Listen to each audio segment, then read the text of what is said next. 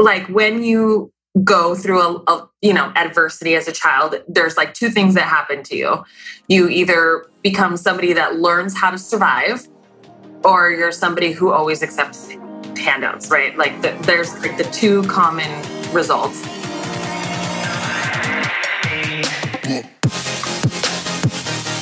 This is your Badass Journey podcast. I am Kareen Walsh, serial entrepreneur, growth strategist, executive leadership coach, and best-selling author. Each week, I will bring you a guest or a thought that will help you align what you love with what you do in order to build that badass life and business you dream of. Welcome, everybody, to another episode of your Badass Journey podcast. Today's guest is Lizzie Hofer. I wanted to bring Lizzie on because I know some of you are sitting in overwhelm when it comes to your finances, money, like how to actually maybe even recover after a year like we've had, or leverage what your earnings have been because it has been a successful year. We have all sorts of results from a year like we've had so far. So Lizzie is one of the top loan officers in the nation. She is someone that has built her career from basically nothing and had to rebuild it even once she got fired a few years back. And then also is just a woman that I love to connect with because she focuses on family, relationships, and how to actually live in a resourceful way that I knew you would benefit from. So if you have any takeaways, questions, etc. from today's episode, which I know you will definitely have some awesome takeaways, make sure you let us know and feel free to snap a picture of today's episode, tag it on the socials that you choose to share with us, and ask any of the follow-up questions you have so we can assist you. Without further ado, let's jump into today's episode. Welcome, Lizzie. Hello. Thank you for having me. I am so honored to have you on the show. I purposely reached out because I feel like, my listeners and the community in general are sitting in the questions around money and investments and how to really leverage this time as we're all sitting in uncertainty. So I'm excited to get into some money talk in a little bit. But before we do that, I would love for you to share a little bit about your background and how you became the number one female loan officer in our nation. It's so fun hearing it from other people. So I am the second daughter of a single mother, and I was raised in a border town between Arizona and Mexico called Nogales. Like when you go through adversity as a child, there's like two things that happen to you.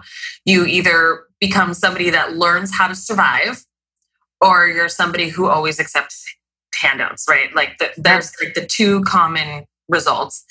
For me, my mom's a Hispanic woman. I mean, it was all about work, everyone contributing, everyone bringing into the household. So I figured out how to make money at an early age. So like 13, 14, as well did my siblings. We're all really hardworking. But I knew that the pathway to getting out of poverty was through education. So my entire focus in my childhood was to get to college. And when I finally got to college, I realized I didn't have enough money to stay there, right? Like the goal was to get there. I didn't have enough money to stay there. And so I found myself looking for high paying jobs that I could have in the afternoon so I could go to school in the morning. And that's actually how I found my way into the mortgage industry. I started as a receptionist and have worked my way up to running a branch at a mortgage company and being a CXO. So, I mean, it's been a really fun journey. Lots of different like pivots and mistakes and overcoming a lot of different and difficult money mindsets that I've had, but it's been a fun ride, and it's like interesting because I feel like my story just is so similar to so many people out there. I don't really have a fancy education. I don't really come from wealth. I really come from just figuring out how to be resourceful and just getting to that next step. I think it's so key. Yeah, resourcefulness is it, but also it sounds like it was combined with a really strong work ethic. And I feel like in our nation right now, we have a little bit of a disconnect on like what it actually takes to build a career, to build, a solid income stream, to then even build a business and build solid, consistent revenue streams. And I personally, I love the mortgage industry. I've had mortgage company clients of mine. I've helped them on different sides, whether it's like managing their leadership team to really become high performers and like sustain work-life integration, as I call it. And then there's the other side of like expanding on the marketing and the brand side so that you're attracting the ideal clients. But when it comes to like your work ethic, how do you describe your hustle? Because a lot of people started to brand it as a hustle, but truly to me, it's like how we view ourselves and how we show up in the world in order to generate that revenue stream. So I think it really just comes down to like your core motivators. For me, as a poor kid, I was always afraid of losing. And there was so much responsibility on my shoulders to help continue to provide for my family back home that it just felt like it was do or die all the time. And there's a lot of power that comes with that. You know what I mean? So like for me, it was like, I've got to figure it out. And then there's some toxic things that come with it too. But that's a lot of what drives me. I will say that in my later years in my career, I've really focused on trying to overcome a lot of that fear because it can really be so detrimental once you actually are successful. Yeah. You need the deep motivator to like get you to work the 15 hours that it takes to get and build a business, and it's like 15 hours every day for years, guys. Right. Right. It's not like a short stint. Yeah, it's not just 15 hours. 15 hours every day for multiple years. Right. And so you need that deep-rooted fear. But then like you have it and then you've built this thing and you can't constantly be worried about it falling apart all the time. Yeah. Like it's so toxic. You can't run and be a good leader in that fear-based mentality. I mean, there's so many challenges that come with having deep-rooted fears like that. But it is the reason that I'm so hardworking, right? Yeah. So how do you describe what that core is? Like, what is that core motivator? Or what was it that helped you establish your career? And what is it now? Like, what did you have to turn it into to actually find less of kind of the desperation if it came from a place of lack and scarcity? And now you have more consistency in how your skill set can generate a certain level of income for you. What is it today that motivates you? So funny that you say that. Okay, so first it was just straight up survival. I think survival just in general is a really great place to be in motivator because I never tamed those survival emotions, right? So I always like to describe my brain as like a person that rides an elephant of emotions, okay? Mm-hmm. At any moment in time, your rider can get thrown off and trampled by an elephant. Like that's just what it is, right? And so I never learned to tame my elephant. Mm-hmm. And so I ended up getting fired from my job in 2014, right? So it went from being survival to just straight up humiliation. And I don't know if you're anybody, if you're somebody who's successful, you have some kind of chip on your shoulder, okay? There's some dysfunction that started there. But for me, like, letting people down, like I had this deep sense of responsibility that I've carried with me my entire life, and feeling humiliated and letting people down was just like, I mean, talk about like the deepest, greatest motivator I've ever had. It's actually the reason that I had any kind of desire and motivation to be at the top of my field. Yeah.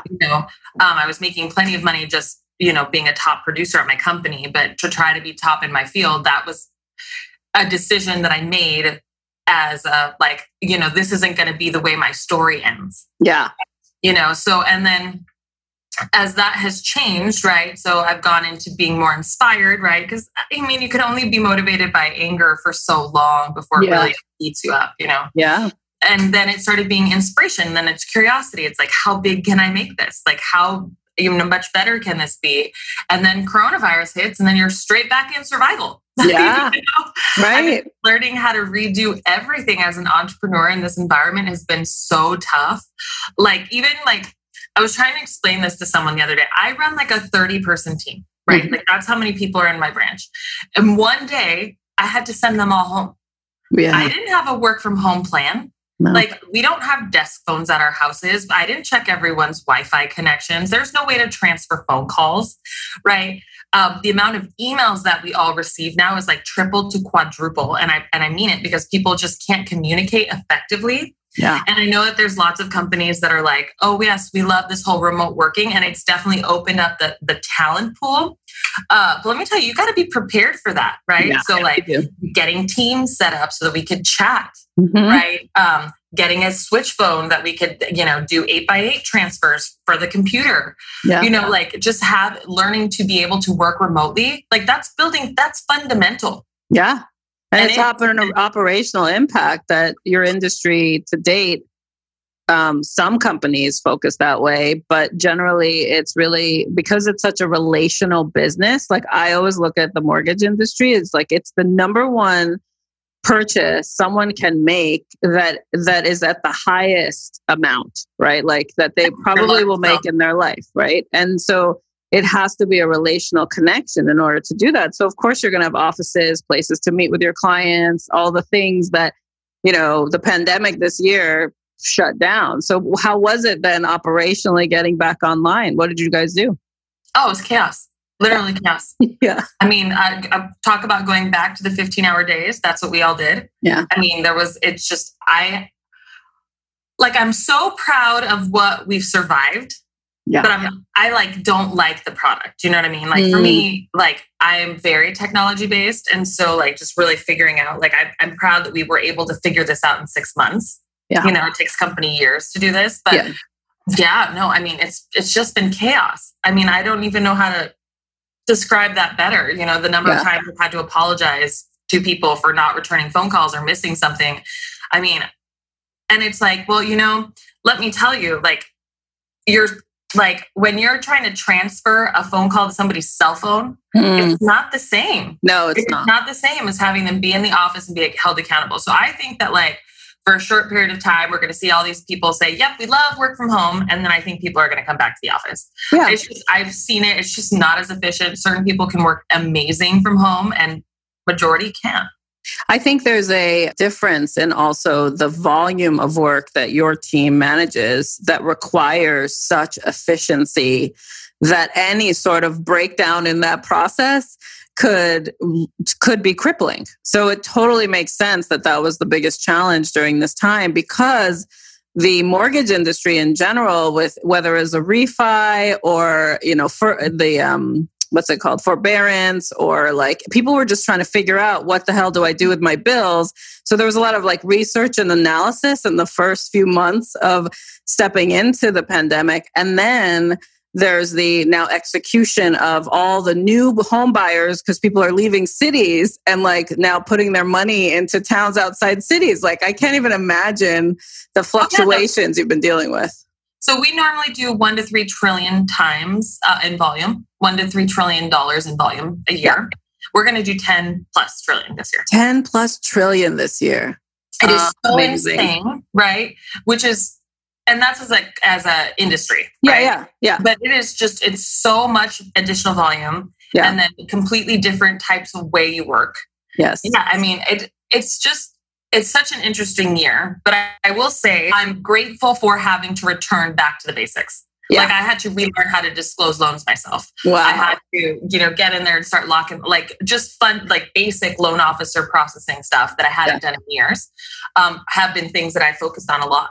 It's interesting. And so like you can always improve. You can, we're rewriting our whole workflow for being able to work remotely. Because I mean, let's face it, this is going to be our new normal for at least the short term. Yeah.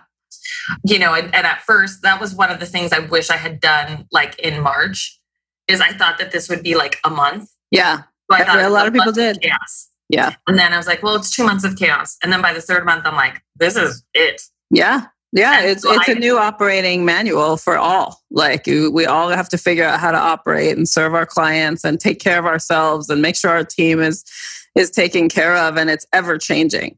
I think it will continue to change. But making that decision 3 months into it when the volume had quadrupled, you know what I mean, made it extra difficult. Yeah. Like almost unmanageable. That's what's challenging. Mm-hmm. Yeah. No, that totally makes sense. And in just watching how this year has unfolded, and also behaviors now have set in on what people are becoming accustomed to. It doesn't take that long. It actually takes 3 months to like create a new habit, like really set in. But if everything's changing every 3 months, I believe in like it's continuous development, right? You have to also have the practices in place on like, how are you checking in? How are you consistently making it better? What do you have to let go of and change because it no longer fits anymore?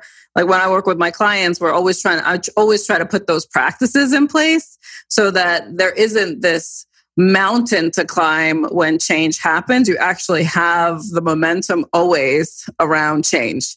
And it is something that I know, as scary as it is, adaptability matters in business today.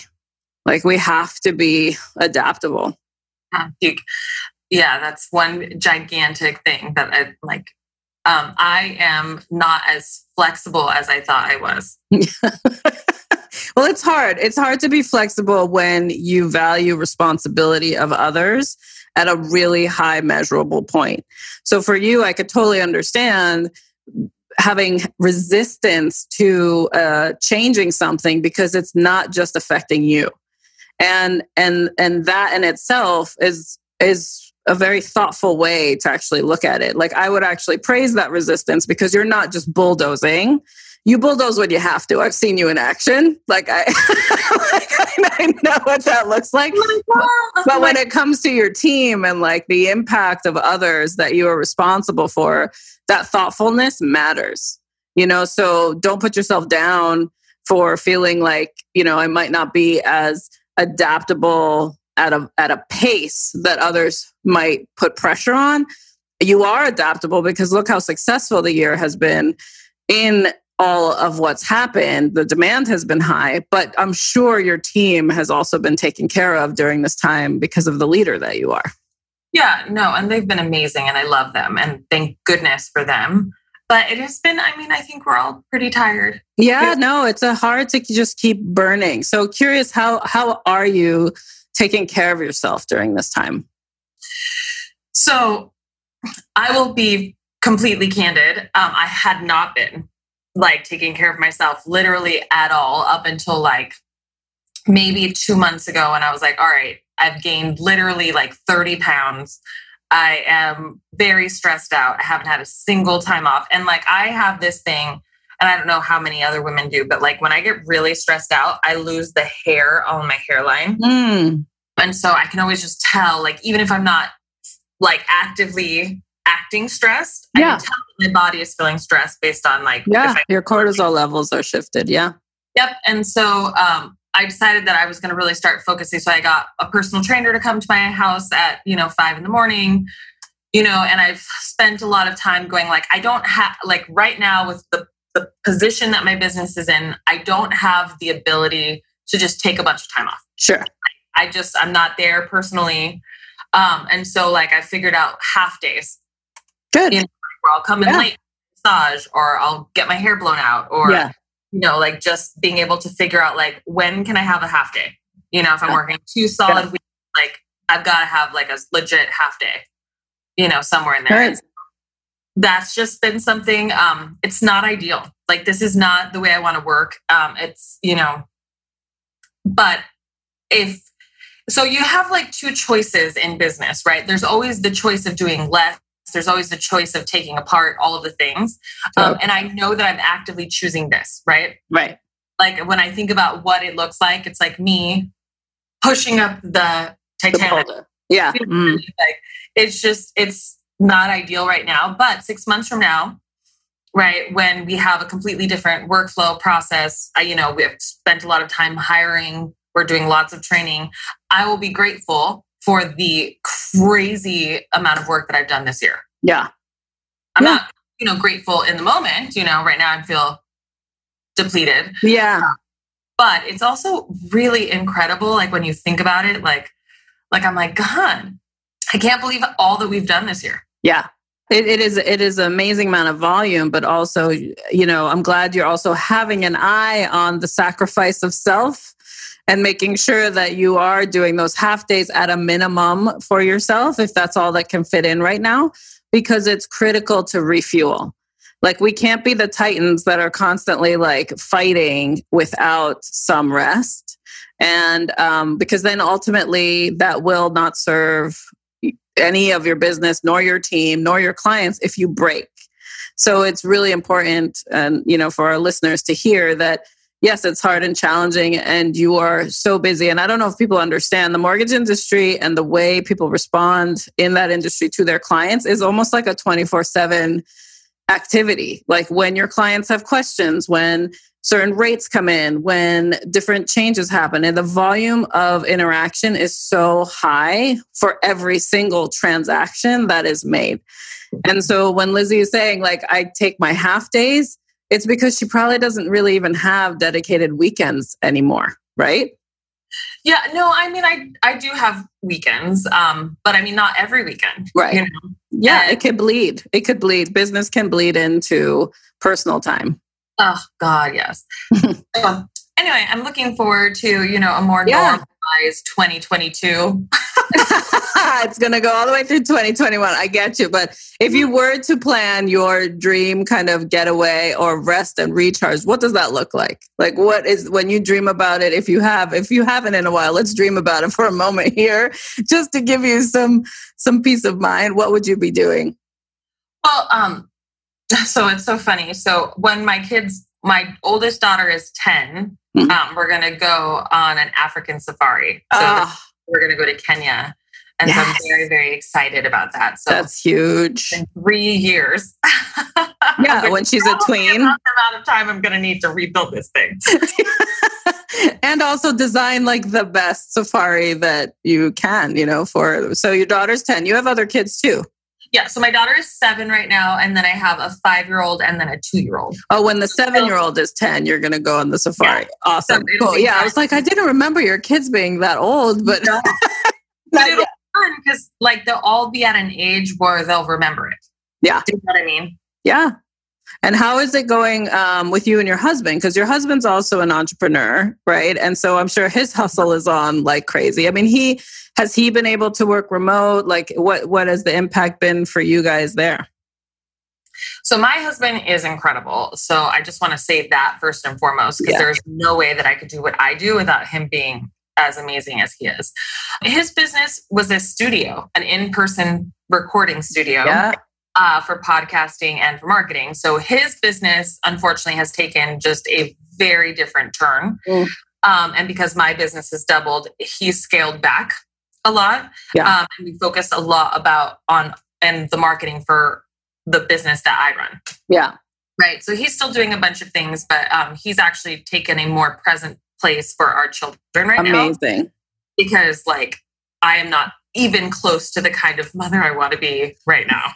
Sure. But the tag team is critical. Yeah, so, that's an amazing tag team effort.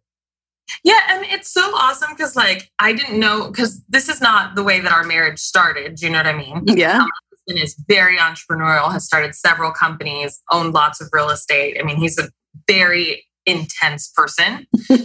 And when everything started to change so rapidly here, we both had to figure out different molds, right? And so I went from scaling back to then just being 150%, which is he hasn't seen this since 6 years ago. Right. And so now we have 3 children. I mean, it is just a completely different set of rules. And he just has been really amazing. That's awesome. We just know that this is a once in a lifetime market for real estate. I mean, truthfully, I might not see this again in my career.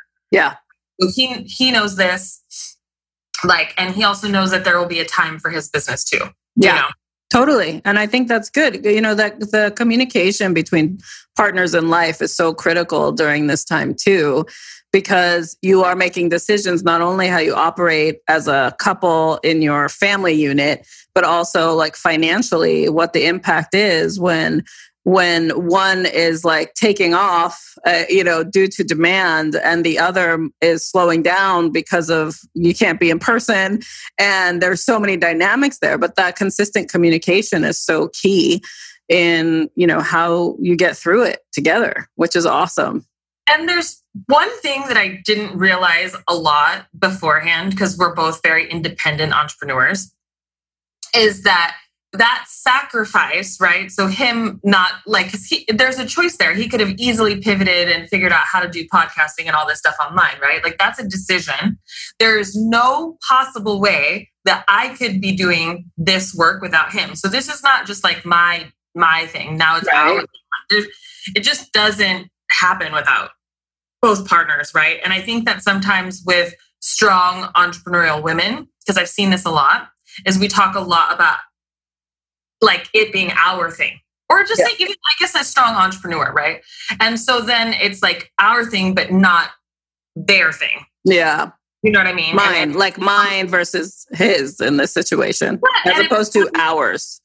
Yeah. It becomes this very emasculating thing. Yes. And a competitive situation in a marriage where it's like that just in general is just so toxic, Yeah, well, it can be. I've seen it challenge a lot of relationships, like even in the phases. I call it phases of a relationship, because we are constantly, when you are two equal partners that want to have a thriving career, an amazing family, have a deep relationship connection with each other, you go through your own personal growth spurts, but as a relationship, you're going through those growth spurts as well. And sometimes when it comes to money management, which I want to jump into some money tips here too, there's this mindset of, especially if your partner has a heavy like masculine energy of the protector and the provider, and they are no longer able to provide, like all of a sudden identity starts to shift, and they realize their partner who has mastered providing also like can step in. Like it can create all these different dynamics that you have to talk about.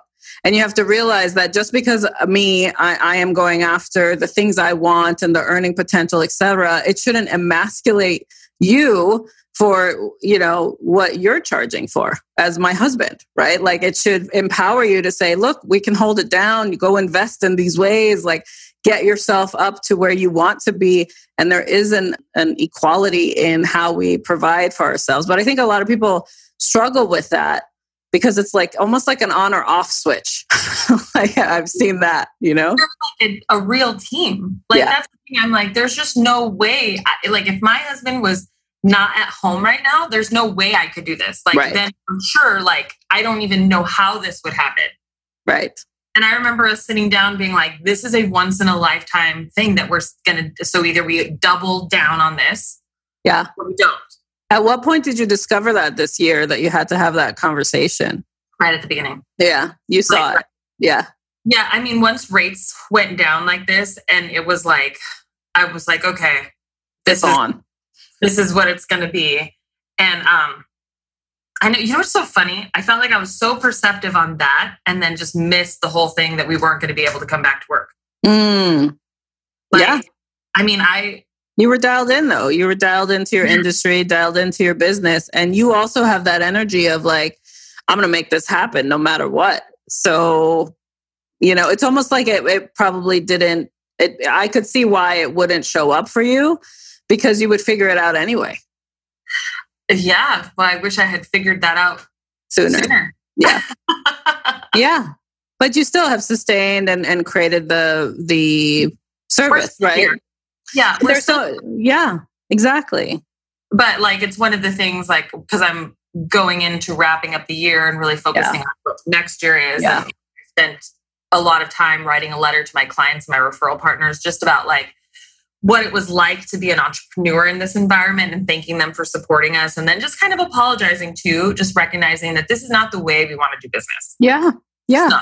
Or these are the areas we are going to improve upon. Yeah. Right. These are the time, like, but it's just, The cool thing is that you weren't alone in the miss of really recognizing, because we didn't know. Like when we didn't know what was going to happen next. We really didn't. Like there was the belief system that we would be back in face-to-face and could be back in our offices, et cetera. I personally immediately knew that it would take till 2021, at some point, and probably even like June, just because I assess systems and operations all the time, right? And I also know behavior, and I also know how the economy works, right? So there were certain identifiers, which is why I could jump on the bandwagon with my clients and say, hey guys, you got to look at these things, and let's make sure you plan for this and make sure they have the strategies in place to stay afloat as well as thrive during this time, but also to prepare. So that's really great though, as a communication effort that you're reaching out and sharing with your clients your process. Because I think that's the transparency that people actually rely on and trust and continue to do business with, because you're being realistic, which is great. Yeah, you got to let them know. I mean, people know. In general, Yeah, but it's you standing in your work ethic again. That's lovely. In the effort of money management and tips for, obviously 2020 has been a challenging year for a lot of people. So many jobs have been lost. People have had to figure out how to pay their mortgage. But then you have the thriving side of people who still were able to sustain their jobs virtually and can invest right now. What are some of the top tips you would think about or have shared with your audience, your clients, that you feel my listeners could benefit from during this time on how to approach, managing their finances? So the very first thing that I'm going to tell you is that you have to have a budget and a financial strategy that's basically economy proof, right? Mm. So as a financial person, I can tell you that I will talk to 9 out of 10 people a day, and 9 of them have never even talked about a budget. Yeah. They look at me and they're like, hey, tell me what I can afford. Tell me what, and the thing is that as a loan officer, majority of people are going to tell you what you max qualify for based on mortgage guidelines, not based on your lifestyle, not based on what's going to make you house poor, not projecting how long you're going to live in a property. And so one of the things that I really think sets my team apart from other places is that we actually have a financial strategy. So I've spent a long time looking at what makes somebody house poor. And so the biggest thing that I always tell people is learn to live off of 70% of your net take-home income. And that is going to mean sacrifices, right? So I have a lot of people who really challenge me on this, and they're like, well, I can't live on that. Well, that should be your very first aha moment. If you cannot live off of 70% of your net take-home income, it means 1, you need to reduce the amount of spending that you have. Yeah. And 2, maybe you need to look for more income generating opportunities or get a better job. And that's just what it is. So if you can live off of 70% of your net take-home income, you have enough money to reduce your debt and you have enough money to save for emergencies. And I have really preached having 3 to 6 months in an emergency fund. I personally have 6 to 12. Yeah. And I always tell people this because you got to live your life based on a worst case scenario. Mm-hmm. What happens if all of a sudden there's a gigantic hailstorm and you have holes in your roof? Right? It's going to take the insurance company literally weeks to take care of it. You got to take care of it right away. There's things that happen in life. My husband had a very severe esophageal tear and almost died. Okay. And it happened to be in this time period where Puerto Rico had that terrible storm. And it was basically, and most of the food bags come from Puerto Rico. I don't know if you know this, the TPN, the food distribution bags. And so the hospitals were distributing bags 1 time for every 5 days. Wow. And there's not even enough, it's just enough calories to make it through the day. So if you're getting enough calories to make it for 1 day, every 5 days, there was a high likelihood that he could die. And then they wouldn't up his amount until he was in critical condition. I mean, it was terrible. Scary. Now, because we had an emergency fund and because we had resources, I just found him private care. Yeah. And a lot of the senior nurses for wealthier areas had extra TPN. So we took him home, got at-home nursing, got him discharged from the hospital, and we had different resources because I had resources. Yes. You know what I mean? And so you got to live your life based on something catastrophic could be happening. right? Like if you had 6 to 12 months and you lost your job because of COVID, are you panicking? Yeah. And so that's what I always tell people. So if you live off 70%, you have enough to do stuff. And then once you have the reserves and you don't have debt, then you start investing in cash flowing opportunities. For me, the investments that it's like dividends, interest. I love real estate. I love rental income. Here's the thing though, I don't like to be highly leveraged in things that are like, completely growth stocks, or I know that if I buy real estate right now, I'm buying at an inflated price. Now I'm okay with that because interest rates are so low. Right. I'm okay with that if the property cash flows, but I'm never going to buy a property at the highest amount of value that does not cash flow. That does not make any sense to me. So you have to do things that bring in revenue, right? And never invest based on capital gains, because those are things that we cannot control. Like the real estate market could crash, but that property will cash flow. And that's what I care about. Right. And so those are my best financial tips. And literally they're economy proof. They work in a great economy. They work in an economy like the one that we're seeing today. They'll work if the economy gets worse. Yeah. Right. And so I have a lot on this. I'm actually rolling out an app. It's going to be in beta in December, but it's called the Smart Steps, right? So I'm trying to teach people what are the smart steps to becoming financially independent, making sure that you're not house poor, and then also making sure that you don't live in this poverty mentality. Yeah. So many people that teach about finances and that preach about, how to get out of debt, right? It's all about being underwater. Right. Yeah. It's all about never spending, never getting credit, buying everything with cash. And it makes people constantly live in fear of money. Yes. And when you fear something, you will never have it. Yeah. And even if you did achieve it, you won't appreciate it. I've seen that happen too, where it's you always feel you'll lose it, once and so it's really like a false purchase or a false tangible item. I have a question on the 70-30 rule that you have, the 70%. How long, if someone hasn't done that yet, right? And they really don't think that way and they're spending at 120% of their income and leveraging their credit cards and all the things. Let's say they want to change and really heed the advice you just gave. For how long do you think that 70-30 rule should be in play before is it to the point where they have the 6 to 12 months aside or the 3 to 6 months aside? What are they doing with that 30% that they are not spending? Is that savings? Is that investing? Once you're out of debt, and once you have your 6 months, then you take those funds and you invest. So you either cost average, you save for an investment property. I still live off the 70-30 rule myself, except I live I'm living on my income's also increased dramatically. So it's a different ratio. Yeah. But I live on 30% of my income, and then 70% goes towards, debt consolidation. So I pay off my mortgage every month. Yeah. Investing in other things, we're looking at buying a fourplex right now. Love it. I have the opportunity to do that because I'm in that situation, but it compounds. And just so you know, when I started this, I made $75,000 a year. I was $48,000 in debt for student loans. I had $10,000 in credit card debt.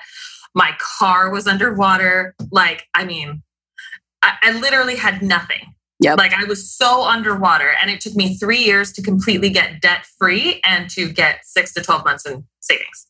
So awesome. I think that's such a great tip for people to hear, especially now if they've been sitting in unemployment or figuring out what to do next as they're looking for their next gig. The spend continues because you have built up this life. I also feel like people shouldn't be afraid to change how they are living.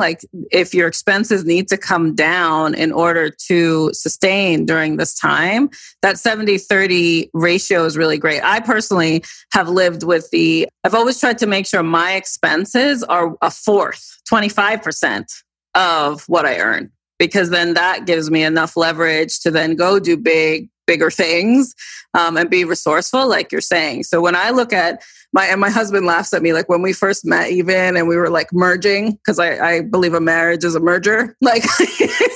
Basically I would spreadsheet everything Like I put everything on a spreadsheet to really understand, well, now that there's this like joint income and we still have to, figure out what we want to invest in, how we want to live, lifestyle, etc.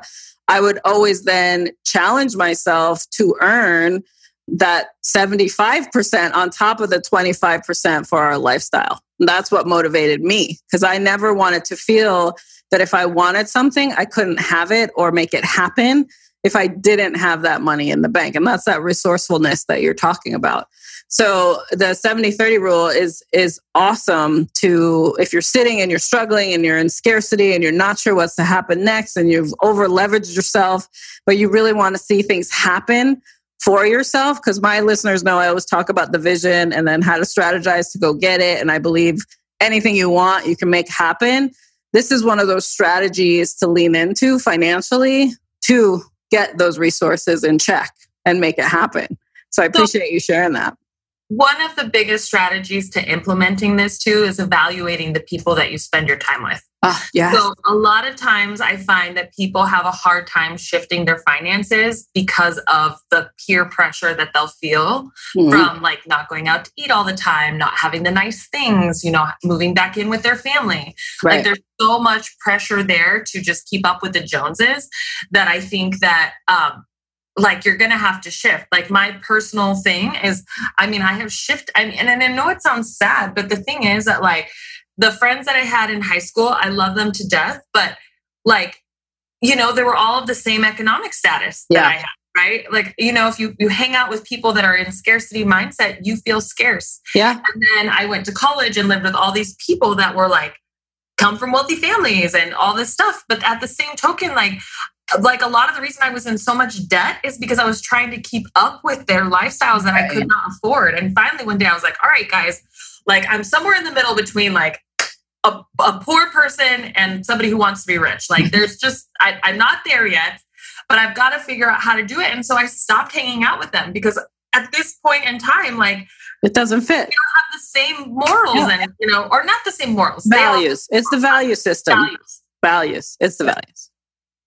Yeah. And I agree. I think, as you go through the growth spurts in life, it's kind of like saying, I'm graduating high school, but I'm going to hang out with people who have the kindergarten mentality. Like we go through growth spurts in what we expose ourselves to, what inspires us, and who we are becoming. And if we are not changing who we choose to hang out with to reflect that version of ourselves that we are today, then yes, you will be triggered constantly on past issues that you thought you overcame, but they still keep coming up. It's because of who you surround yourself with. And I think that is I think that is actually the top investment to make, is who you choose to hang out with. And then also how to, gracefully exit the relationships that no longer fit. I've definitely had my moments of pure, I'm abandoning the situation, like get me the F out of this. Honestly, I don't know that I've ever I don't end any relationship. I just kind of phase out. Yeah. It's a graceful exit. Yeah. Because the thing is, I would always be there for them and I love them. And it's just that what I want for my life is different. And I have never felt any guilt about it. Yeah. I know people have tried to make me feel guilty.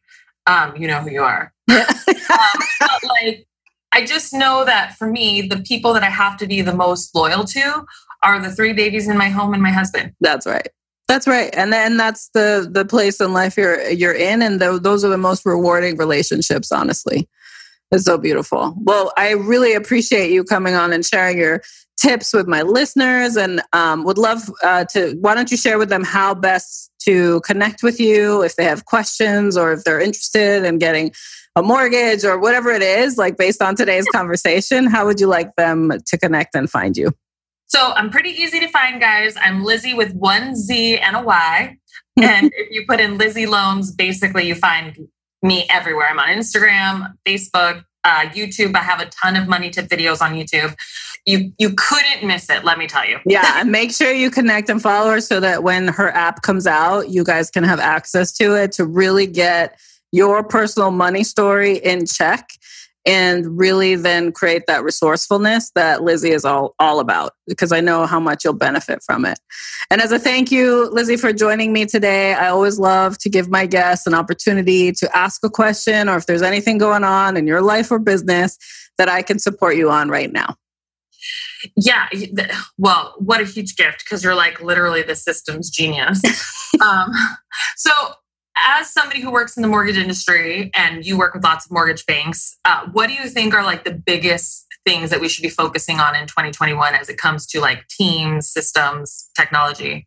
Yeah, I think it is that nimbleness, like I spoke about earlier, where if you haven't, just like how you meet with your sales teams, like how you have like this cadence of keeping performance at a certain level and then also being available to them to shift, change, pivot, right? Like, because I know your cadence in that regard. Same needs to happen in regards to your system and operations, that same type of nimble check-in. So if you don't have like a monthly, how are we operating? And really asking, what are we doing so well that we got to keep doing?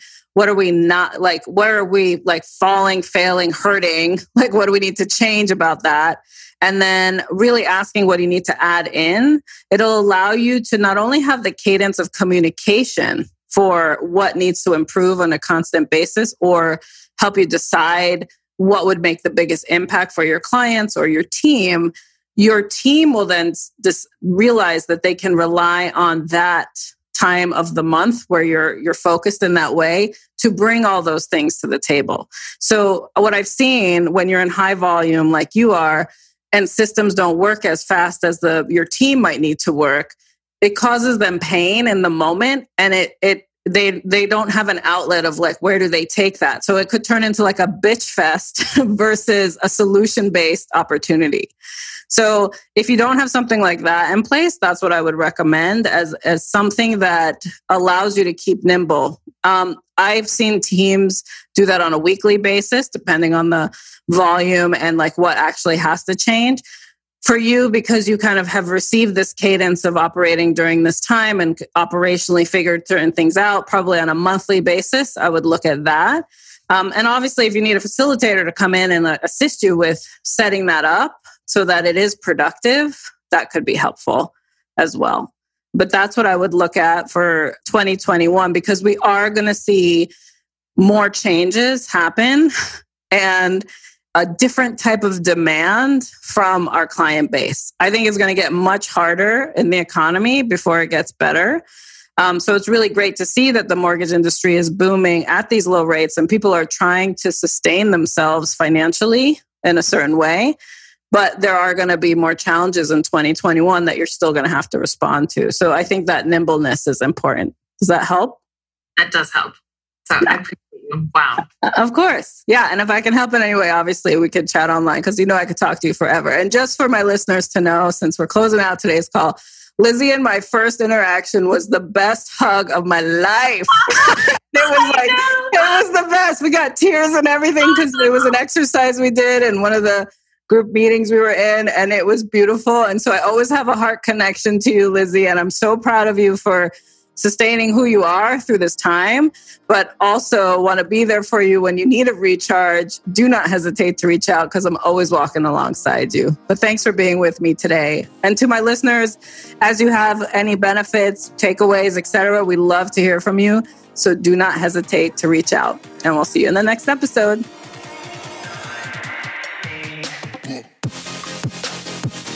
Wasn't that such a great episode? I know you got amazing takeaways from that. What I would love for you to do for me, if you can help me extend my reach, is go ahead and subscribe to the show so you get the latest notification and listen before anyone else. Also, if you could go ahead and post your review, your 5-star review will help me get other people interested in this conversation and extend my reach of impact. Most of all, I would love for you to share this with your community. It means so much to me to have you as a listener, and I would love to connect with you. So if you have any questions you would like me to answer on this show, go ahead and email hello@KareenWalsh.com, and my team will make sure that I get your questions so we can get them answered on the show for you. Thank you so much for listening today, and I'll see you on the next episode.